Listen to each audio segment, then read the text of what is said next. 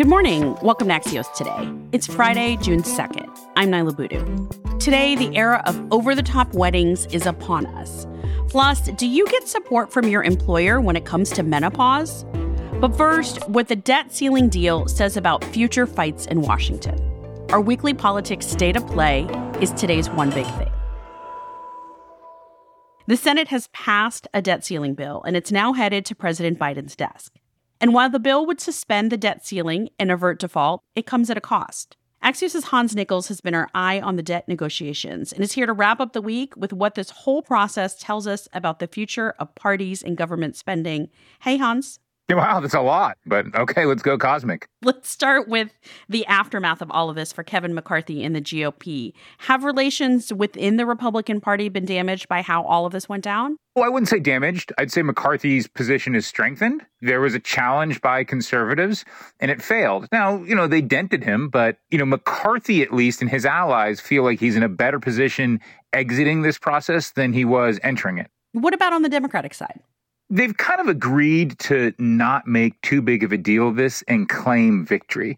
They had a decision to make on whether or not they could just book the win and say this is a great deal, the Democrats, or whether or not progressives could really revolt. And it looks like they decided to take the win and to do their own victory lap, and they showed that by voting.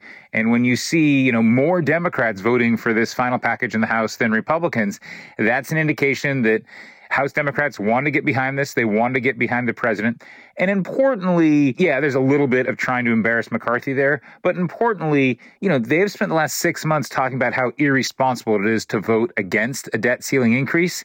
And then when they're presented with a debt ceiling increase, even if it has some stuff that they don't necessarily love, it would have been difficult for them to vote against it. Hans, earlier in the week, you did talk about this being a victory for bipartisanship. So I guess my question to you is, isn't that generally what the majority of voters say they want from Washington? How much do voters care about whether their representatives or senators voted yes or no on this? There probably isn't a great deal of unless you are really a passionate conservative or a passionate progressive, you probably don't care one way or the other. You would have cared had the debt ceiling been triggered and been breached, and there would have been a great deal of economic pain and hardship. The big picture here, though, is the next thing that could potentially be tackled, which is either immigration and or, sort of energy and permitting reform. Those are going to be harder to get done, especially immigration, because there's no sort of Damocles hanging over you on immigration. That's one of the reasons why the debt ceiling worked, right? This whole debate worked, is that if you didn't come to an agreement, there would have been pain. So that said, has this process taught us anything about how future debates will unfold, especially in the next year and a half? It's taught us that it's possible, and that if McCarthy and Biden are willing to forsake their bases, they can find a compromise. I just don't know if there's the incentive for McCarthy to do so, but there's a roadmap, right? It is, lose roughly a third of your conference and find a common ground with Biden in the middle. The question on McCarthy's conference is whether or not conservatives are going to try to move the goalpost. And the old sort of red line was McCarthy had to have a majority of the majority. Well, he got 2/3 this time. You're starting to hear chatter that the new sort of potential proximate cause for the motion to vacate, which is basically firing Kevin McCarthy, is going to be if something comes to the floor that gets more Democratic votes than Republican votes, which is what happened this time. And if that new threat is issued and that's out there, then McCarthy will have to look over his shoulder. But let me be clear, even if the threat is issued, McCarthy doesn't have to acknowledge it. And his body language right now is that he's in charge. They tried to come after him. It wasn't successful. And that which doesn't kill a speaker makes him or her stronger. Hans Nichols is part of Axios' politics team. Thanks, Hans. Thanks for having me. In a moment, why almost every aspect of weddings is getting more expensive. Welcome back to Axios Today. I'm Naila Boodoo. If you're planning or attending a wedding this year, you've no doubt noticed the very high costs. Well, Axios reporter Erica Pandy says that's part of an over-the-top wedding trend that may be hitting its peak. Axios senior contributor Margaret Tolive chatted with Erica this week as they're both planning their own weddings to get the story. So, Erica, I'm also going to become a summer bride this year. You're getting married this fall. Sounds like maybe we need to brace ourselves. What's different about this year's wedding economics? So, Margaret, you've probably seen it on the front lines as I have, but vendor prices are quite high. And I thought I was just imagining things, but it turns out that 77% of wedding vendors surveyed in a recent study said they'd be raising their rates in 2023. And that's according to CNBC. 2022 had the most weddings the U.S. has seen since 1984. There's been just so much pent-up demand of couples who got engaged. And we're seeing a rise of the role of social media in wedding planning. So before it used to be that you're planning a wedding, maybe you get a bridal magazine, you flip through, you get a couple of ideas. Now you go on Pinterest or TikTok or Instagram and suddenly you've got hours of ideas to go through. And so many people are having weddings that everybody wants their wedding to be special. So we're talking fun facts and pet faces on custom napkins. We're talking logos on your drink stirrer or maybe even projected onto your drink itself. We're talking custom dance floor wraps, and it just adds up. Oh my God. I don't even ask you what a custom dance floor wrap is, but on top of all of that, is inflation playing a role in these wedding costs also? Absolutely. So it's kind of a twofer with inflation and demand. And that's why a lot of these vendors are raising their rates. But, you know, the price of some wedding vendors is pretty significantly outpacing inflation. So US inflation 2019 to 2022 was 14%. But the cost of a DJ went up 25% in that same time. So there is kind of a wedding boom there that's even going beyond inflation because of that supercharged demand. What are we talking about for an average cost of a wedding in 2023?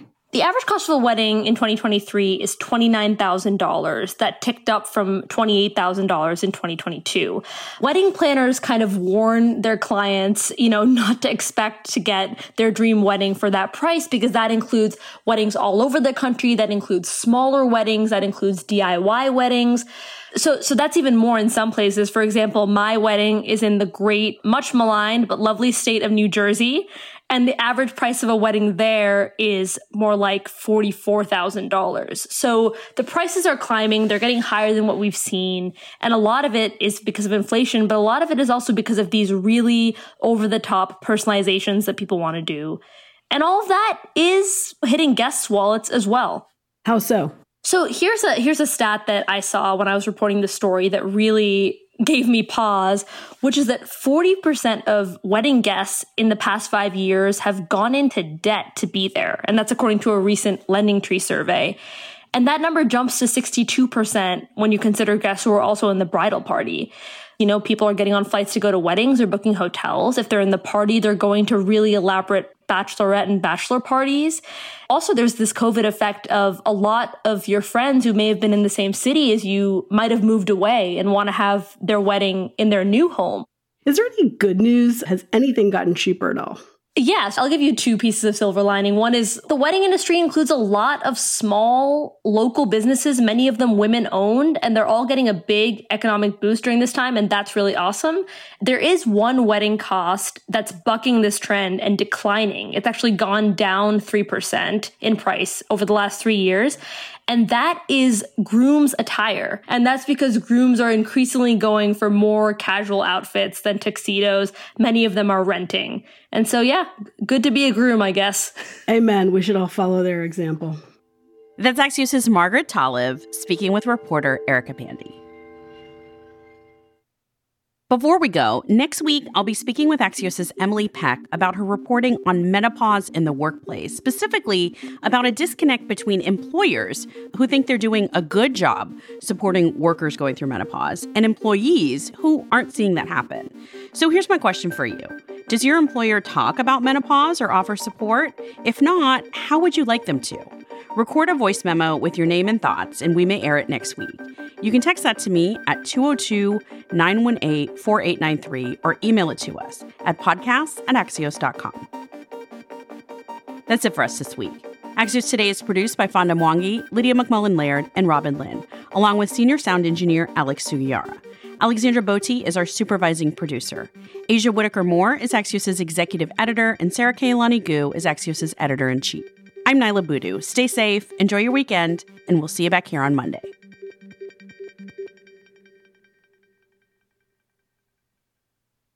If you love diving deep into the stories shaping our lives, you'll love TED Talks Daily, with a new TED Talk every day to help you go beyond the headlines and explore the big ideas shaping our future.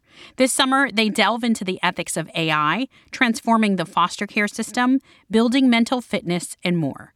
Make your daily routine a little more curious. Find TED Talks Daily wherever you get your podcasts.